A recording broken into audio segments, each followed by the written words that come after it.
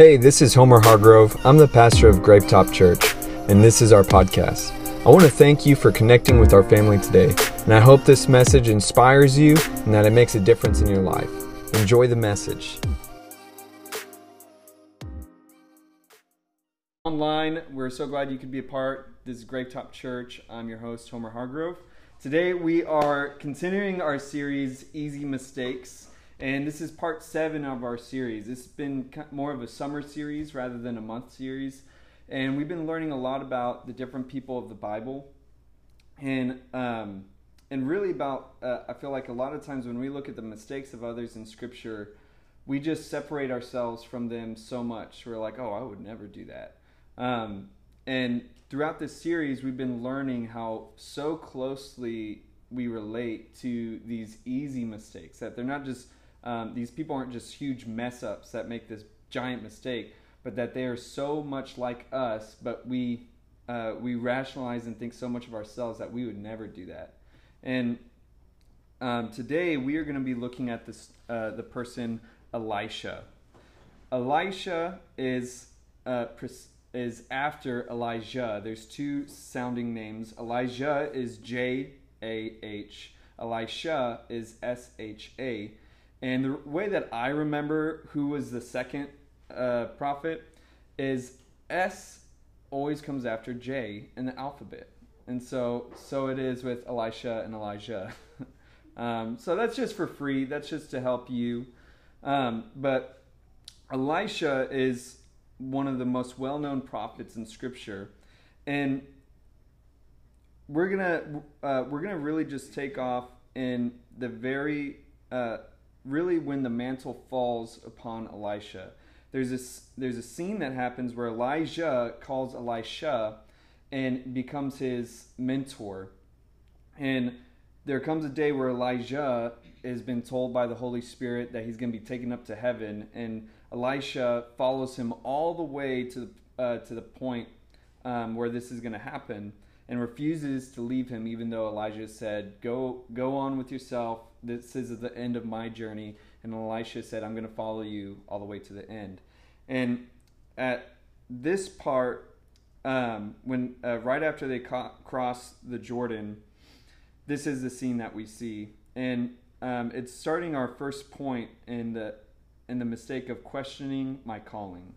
Questioning my calling. We often question our calling even when it slaps us in the face. We often question our abilities, our purpose, our calling, even when it slaps us in the face. When they came to the other side, Elijah said to Elisha, "Tell me what I can do for you before I am taken away." And Elisha replied, "Please let me inherit a double share of your spirit and become your successor." "You have asked a difficult thing," Elijah replied. "If you see me when I am taken from you, then you will get your request. But if not, then you won't." As they were walking along and talking, suddenly a chariot of fire appeared, drawn by horses of fire. It drove between the two men, separating them, and Elijah was carried away by a whirlwind into heaven. Elisha saw it and cried out, my father, I see the chariots and the charioteers of Israel." And as they disappeared from sight, Elisha tore his clothes in distress. Elisha picked up Elijah's cloak, which had fallen when he was taken up. Then Elisha returned to the bank of the Jordan River. He struck the water with Elijah's cloak and cried out, "Where is the Lord, the God of Elijah?" Then the river divided, and Elisha went across. So at this moment in Scripture, we see this really miraculous event that seems so peculiar, and it's very rare when we, even in Scripture, to see something like this. But what is significant is this last part where it says Elisha took Elijah's cloak. A cloak was equivalent to like a doctor's coat. When a doctor wears a coat, you know that that's a doctor. Well, for Elijah, his cloak was his mantle. It was like his position. It signified who he was. And so when he took it, one, it was left for him. Two, when he took it, he was taking that mantle upon himself. He was like the first step of taking on the position of his predecessor. And what's most interesting is that when they first crossed the river, Elijah, his mentor, folded up his cloak in this way and struck the river, and it divided, just like what we see here. And so we see Elisha try to do the same thing. He tries to imitate what he saw his mentor do, and when it didn't happen, he's all in distress. This big scene just happened. He's emotional. His mentor that he's been following for years just was taken from him, and he still is perplexed of whether God is going to be with him too. And so he cries out after it doesn't work and says, "Where's the God of Elijah?" And then it parts. It shows us that the power of God was with Elisha, not in anything material. There wasn't a special thing about this cloak. And it's important to note that, because even in our Christian world, we consistently try to use created things to access the power of God.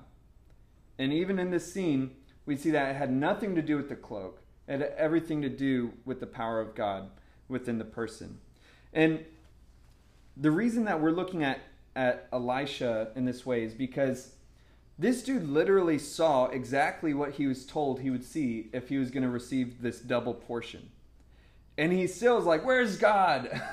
Like, he just saw chariots of fire. Like, this miraculous event was witnessed right in front of him.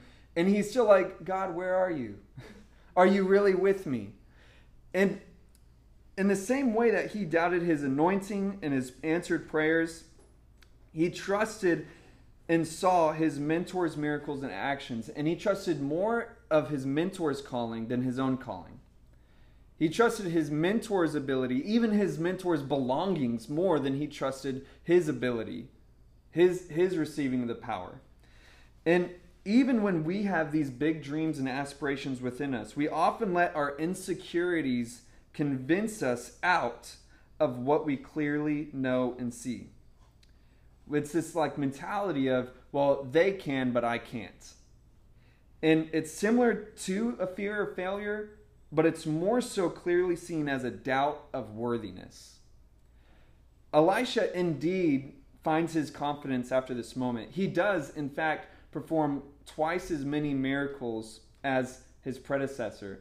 Now, when you try to look up how many miracles, there's different studies. Some say it was 8 for Elijah and 16 for Elisha. Then you can find another article that will say Elijah did 16 miracles while Elisha did 32.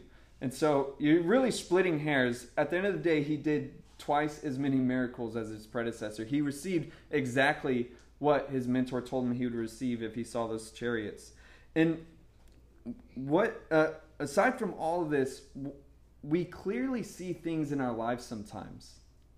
Sometimes it literally slaps us in the face, and we ask, "Did that really happen? Am I really called?" It's like the even a classic scenario as a parent. I think most parents doubt their worthiness of being a parent at some point. And it's like you have kids and you're like, "Am I good enough to be a mother or father?" It's like, well, you do have kids. Like you're good enough. You're a parent now. It doesn't mean every parent is perfect. A lot of us have had traumatic experiences from our parents. But when it comes down to you and the thought of being worthy to be a parent, it's slapping you in the face. And all of these when it comes to our dreams and our aspirations, most of you are even told that you're really good at this thing. You get complimented and almost like confirmed in this calling of yours or in this direction of yours. But then in that quiet place inside your soul, you still doubt it. You still let your insecurities convince you that you're not worthy, that you're not good enough. And you're crying out, "God, why won't you just show me if this is what I'm supposed to do?" And he's like, "Dog, I told you like 10 times. I told you multiple times, you're good. Just keep, go." And when we have these clear passions, these clear callings, these clear confirmations, we still doubt that God is with us. even when we clearly see his sovereignty and plans. It's almost like some of our situations were set up. You shouldn't even be in your position. You shouldn't even have that job. You shouldn't even be with that person. And yet you're there and you're like, oh, I shouldn't be here. You've seen the chariots of fire. You saw it. It all worked out. What you prayed for and asked for was answered. And now that it's there, you're like, this isn't supposed to be mine. I'm not supposed to be here. Elisha saw the chariots, but he tried to trust and copy what he saw others do instead of simply walking in his own identity and calling. That's another thing that we often do, is that because we are so new to our calling, when we actually step into it, we try to just copy what we've seen others do. Even when we knew that was a bad idea, even when we had a gut feeling like we shouldn't do it that way, we do it anyway, the wrong way, because we saw others do it. Sometimes you really just need to allow yourself to be confident for a moment. Allow yourself to be independent and find your way to do that thing. Even like for this church, for being a pastor, man, I feel like the first couple years we were, as a church and me as a pastor, I was like, man, I feel bad for the people the first year. Crystal's like, it's okay.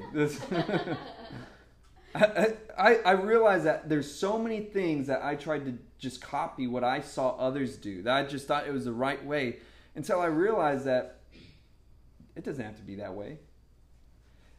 You have to just own your calling. Allow it to be yours. And in that moment, when you truly just allow yourself to be independent of what others think or what others do, you'll be so much more successful and so much more happier doing what you're doing.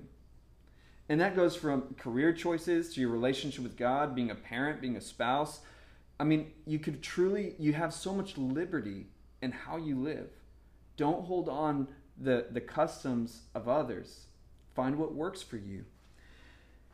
And all this to say, I want to end this point on reminding us that God's power is not in the created items of this world. There's no special power or special method to where we get so superstitious with, even like with our career choices. We get superstitious with things like, oh, if I don't do this before a call, if I don't do this before a sale, like it's not going to work. And we create all of these like superstitions in our head, and we consistently go to this basis of trusting in created things instead of trusting in our Creator. And we are not bound to the people of this world. We're not bound to the things of this world. And even when it comes to our relationship with God in prayer, God does not only work through special people. A lot of times we think that our prayers are so invalid or impotent. And so we never try to practice our prayer. We just go to other people. And there's so much power in owning your faith, in owning your prayers, owning your relationship to God, to where your trust is not in the pastor or a special guest speaker or anything like that, that your trust is truly in the power of God. I remember when I was a youth pastor at a real church, right? Not our, gravetop church, our underground realm. I remember every time there would be like a special guest, like Prophet so-and-so. It's like, oh wow, like they must be legit. I want them to pray for me because I've never met them before, but they must be special because they're speaking today. I mean, they have a microphone. And we literally put our trust in those people. And I remember when I would behave like that or think like that, nothing significant would ever happen. I was like, God, like, are you like, why didn't you have them tell me my life's purpose, or have them say like the coolest thing that would make me passionate when they would pray for me? And I remember even a moment where I went up to the altar for this like big prophet person that was praying, come up to the altar, we're going to pray for you. And I went up like crying, like, God, I just want you to speak to me in this moment and give me direction in my life. I was so young and like really wanted confirmation of the path God was choosing for me. And I wanted to just know something or hear something special, right? And I remember there's this huge line of all these other young people, and I was kind of like eavesdropping at other people's, prophetic word. And it sounded so cool. It was like, just like, and God's going to use you to go to the nations and the world will know you. And I was like, oh shoot, like, hopefully I get something, something like that. And then they would get to me and it was just like this awkward, like suspenseful pause. And the guy was like, fire of God. And then moved on. I was like, what the hell? Like, who do you think you are? And I remember I was like, why didn't you say anything, God? Like, what? You didn't talk to him to tell me. And it took me a while to realize that the Holy Spirit was saying, I'll talk to you directly. You don't need somebody else to speak to you. And I had to develop a conviction of knowing that God will speak to me. That I don't have to trust in man or anything created, that I can trust in the Creator himself. So when it comes to your calling, your confirmation, your purpose, your anointing, your flow, whatever it is, I urge you to trust in God for you as your source, rather than any person of position, any person of spiritual leadership. Y'all dig what I'm saying? And with that being said, I want us to go to our next idea, and that's ignorant of my impact. Ignorant of my impact. You leave a big impact even if you think little of yourself. You leave a big impact even if you think little of yourself. Let's look at Elisha. It says, Elisha left Jericho and went up to Bethel. This is right after he does his first miracle. As he was walking along the road, a group of boys from the town began mocking and making fun of him. Go away, Baldy, they chanted. Go away, Baldy. That's messed up, right? Elisha turned around and looked at them, and he cursed them in the name of the Lord. Then 2 bears came out of the woods and mauled 42 of them. This is the most peculiar scenario, this story. And I remember for years thinking like, this is like crazy. And I was like, man, you never want to make fun of a pastor then. And what is most interesting that it doesn't show Elisha's reaction. What we do see is that he never does something like that again. As a person of God, I would assume that at this moment, he realized how powerful his words were. This is the first time that he's the lead prophet of Israel. And he had yet to take in his role and his position as serious as he should. To where other people could talk trash back and flick people off on the highway. But when Elisha did it, something bad would happen. Because he carried an anointing with him. He carried the power of God with him. To where when he would say something, it would happen. And I want us to take a step back and realize that Elisha, it's really hard to find mistakes of some people in the Bible, but this was a huge mistake because Elisha, still very new to this position, did not fully grasp the weight of the position, the weight of his calling. Anyone could have responded the way that he did. And many probably have, but when he did it, his gifting and his calling caused needless death because he thought little of himself and his words.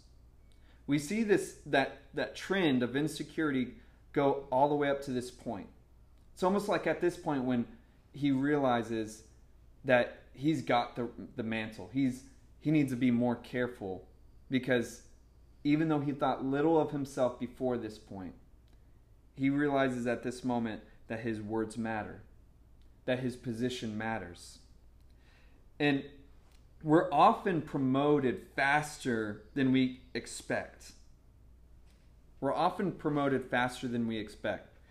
It's almost like the years that we're waiting, like, God, help me. I really want this to happen. I need to elevate, blah, blah, blah.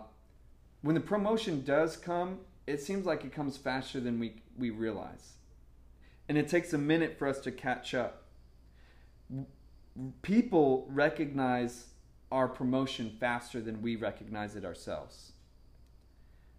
Because of our innate fear of responsibility, we typically think little of ourselves and the effects of our words and actions.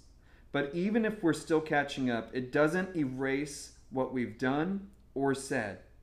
You must take yourself and your role seriously. You matter more than you realize. I think it's really clearly seen in a parental role. It's like, I remember the first moment where I had given one of my kids a pow pow or something, or I did something to discipline them. And I remember thinking like, oh my God, like I could actually mess my kid up. Like I think about all the people I've counseled with their issues with their parents. I'm like, oh my gosh, now I'm a parent. This is a big responsibility. If I say something the wrong way, they could take it with them the rest of their lives and I wouldn't even realize it. And even when I was a youth pastor, I made plenty of mistakes. And the biggest mistakes I made was when I hurt somebody unintentionally. And there was nothing I could do to erase it. And even though others could have done the exact same thing that I did, it was different because I was the youth pastor. Y'all feel what I'm saying? Even as a pastor, now, I still learn I can't react the same way that other people react. Years ago, when I was still early on in my role, road rage was like a, normal thing for me. I had all the aggression of my youth still with me. And there were plenty of times where someone, there's exchange on the road, and I never cussed at anyone or flicked anyone off or anything like that. But I did open my door a couple times ready to throw hands. They drove off, luckily. But I remember I would tell Lauren, like, all flustered and aggravated, like, yeah, they drove off. And she's like, you're a pastor. You can't do that. Yeah, well, they shouldn't have done that. Yeah, but you're a pastor. You can't do that. What if they were to ever come to church and you're the guy that tried to fight them? And I was like, they'll never come. That won't happen. But the reality is, the people, it's even when it comes to our Christian influence. Every Christian is called to be a minister in some way. It doesn't mean that every Christian is called to be a pastor or a teacher or anything like that, but we minister in the way that we live and the way that we treat others. And there's so many people in our world that are offended at Christ because of the way a Christian behaved. Whenever I invite people to church, that's the number one thing that I hear, is that they were hurt by church people. They were hurt by church people. And we're supposed to be like the most loving people in the world, right? And the church does love people really well, but we also do the opposite. And it comes down to an individual level of recognizing, I don't want to stifle this person's relationship with God because I'm having a bad day, because I'm upset. Their soul matters more than how I feel right now. Y'all feel that? That's a weight that comes with becoming a Christian. A weight that we need to carry. When Jesus says, take up your cross daily, he's not talking about just killing yourself and having so much self-control that you become this anomaly of holiness. He's talking about the cross, the weight of it is sacrificial, is less of me and more of God. Less of me and more of others. It's a sacrificial responsibility to put Jesus first in our life, even when it comes to our offense of others. Y'all dig what I'm saying? Our position as Christians matter. Our words as Christians matter. And especially that trend follows all throughout our secular world, in our career paths, our relationships. What we say matters. So that leads us into our last point, and that is different kind of prayers. Those were the mistakes of Elisha. And like I said, doesn't have many, but the ones that he had were early on and we see it and we can really learn. Don't just think, well, he's a prophet, he's an important person. Remember, you matter more than you realize. I want us to look at what made Elisha different kind of prayers. The difference between pretty prayers and powerful prayers is a person's lifestyle. I don't know why that didn't appear on there, but the difference between pretty prayers and powerful prayers is a person's lifestyle. Have anyone here ever heard that verse that says, the prayers of a righteous person produces wonderful results? Let me share the verses right before that. In James 5, verses 16 through 18, it says, confess your sins to each other and pray for each other so that you may be healed. The earnest prayers of a righteous person has great power and produces wonderful results. Elijah was a human as we are, and yet when he prayed earnestly that no rain would fall, none fell for 3.5 years. Then when he prayed again, the sky sent down rain and earth began to yield its crops. It uses Elisha's mentor, as a reference to this idea of the prayers of a righteous person produces power and wonderful results. And I really want to share this idea in an articulate way, because I want to provoke you to pray more, believing that God will answer your prayers. But I want you to also take away that at the end of the day, if you were going through a storm and you needed prayer, you just needed it for somebody to pray for you, would you rather someone who you know is devoted to God to pray for you, or someone that lives just a normal, ordinary lifestyle to pray for you? The Christian answer is both, right? But what I've found that even when we know that God hears all prayers, we also are aware that some people almost have like highlighted prayers because of their devotion to God in their lives. And the way that I find it is that God listens to all prayers, but the difference is an ordinary person living just a normal lifestyle like everybody else. When they pray, they're peeking through the veil of the Holy of Holies. They're peeking into God's presence. But a person that is devoted in their life, in their lifestyle, they live inside the veil. They live inside of God's presence. It makes me think of like a gun holster. A leather gun holster is really unique, because when you first get a leather gun holster, it's very firm and it's not malleable very much. In fact, if you even got it fitted to the exact kind of gun you have, it is difficult to holster and take out. You actually have to do it like 50 times plus for it to actually become smooth and to fit into the actual holster. But when you live, that's why I feel like God's presence is a lot like that gun holster, because if you were to never use that gun holster and actually need it and draw your gun from it, it's going to be clanky. You're going to be hesitant because you're not used to it. It's not going to be smooth. It's going to be like your first time. But someone that just is normal to that kind of lifestyle, they can just draw and do it so smoothly, like liquid. It's just a smooth exchange of what they're used to, what they've trained themselves to do. They're not hesitant. They're comfortable with how they pray, with how they talk. That's what it's like when it comes to being in the presence of God and just stepping in and out of the presence of God. You just simply are. It's the difference of feeling new to the experience to feeling comfortable to the experience. You know how the presence of God operates.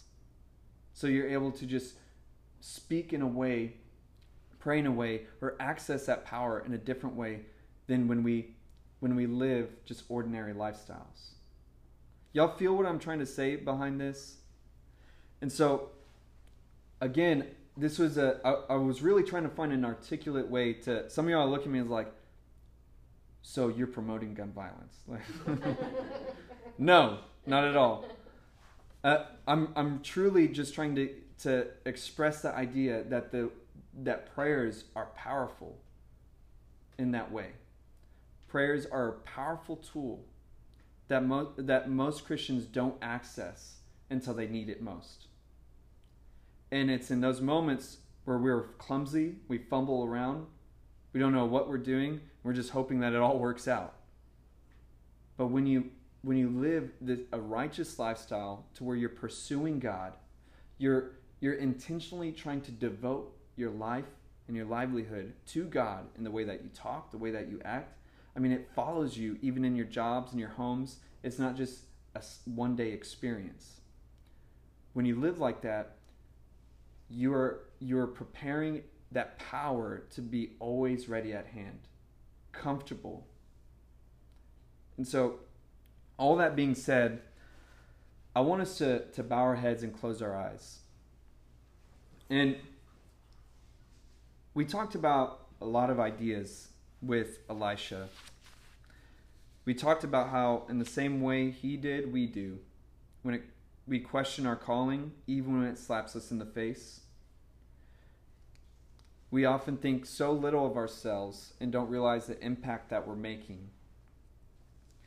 And if we want to pray like Elisha did, if we want to see the power of God in our lives, then we need to live lives that reflect that.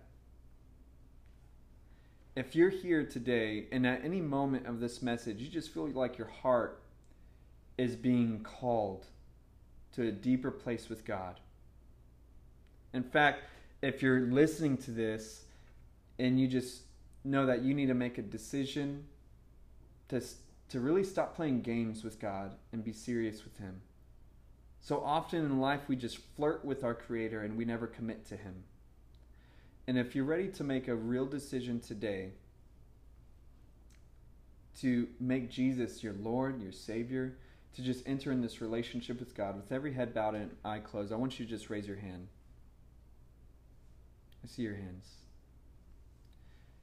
The Bible says in the book of Romans that if you believe in your heart and confess with your mouth that Jesus is who He said He is, that He's the Son of God that died on the cross and rose from the dead, surely you shall be saved. What that scripture is saying is that if you talk to God and acknowledge this gift of salvation that He offers to us, to you, acknowledge who He is, that is all it takes to start a relationship with Him. To speak it to Him, to talk to Him, and to be authentic about it. And so just there to yourself, you don't even need me to lead you through a special prayer. This is a great moment for you to just talk to God as real as you can be. Tell Him what it is that you're wanting to do with Him.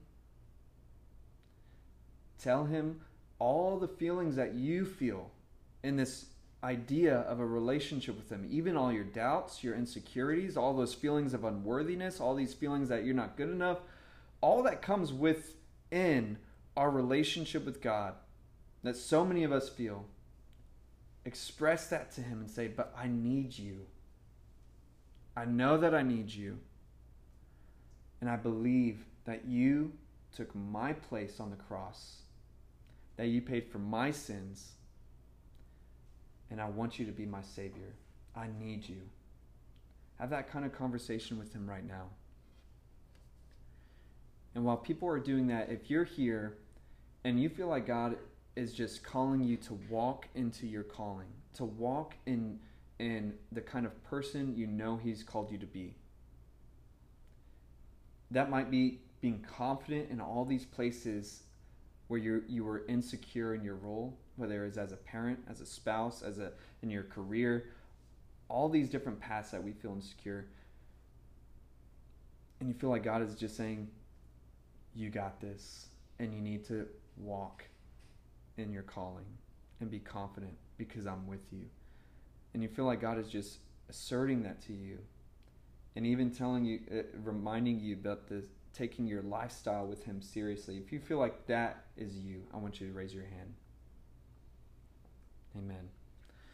God, I pray that you just confirm what your Spirit is saying, that you cause every person in this room to reflect and recognize that it is you who are ministering to them, not an ordinary person like me.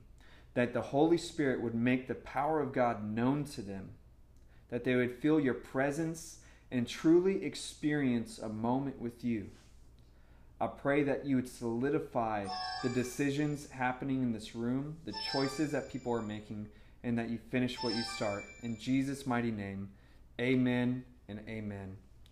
In the same kind of seriousness and reverent moment, I want us to go into a time of worship. Before we do, we're going to sign off online. Thank you guys for being a part. We love you. Have a good life. I hope you enjoyed the message today. If you did, there's a couple things that you could do to connect. First is to subscribe to our show so that the most recent episode will always be in your feed, ready when you are. And second is if this ministry has impacted you and you'd like to help us continue to reach others, you can click the link in the description or visit our website, gravetop.com, and you can give now. I'll see you next time on the Gravetop Church podcast.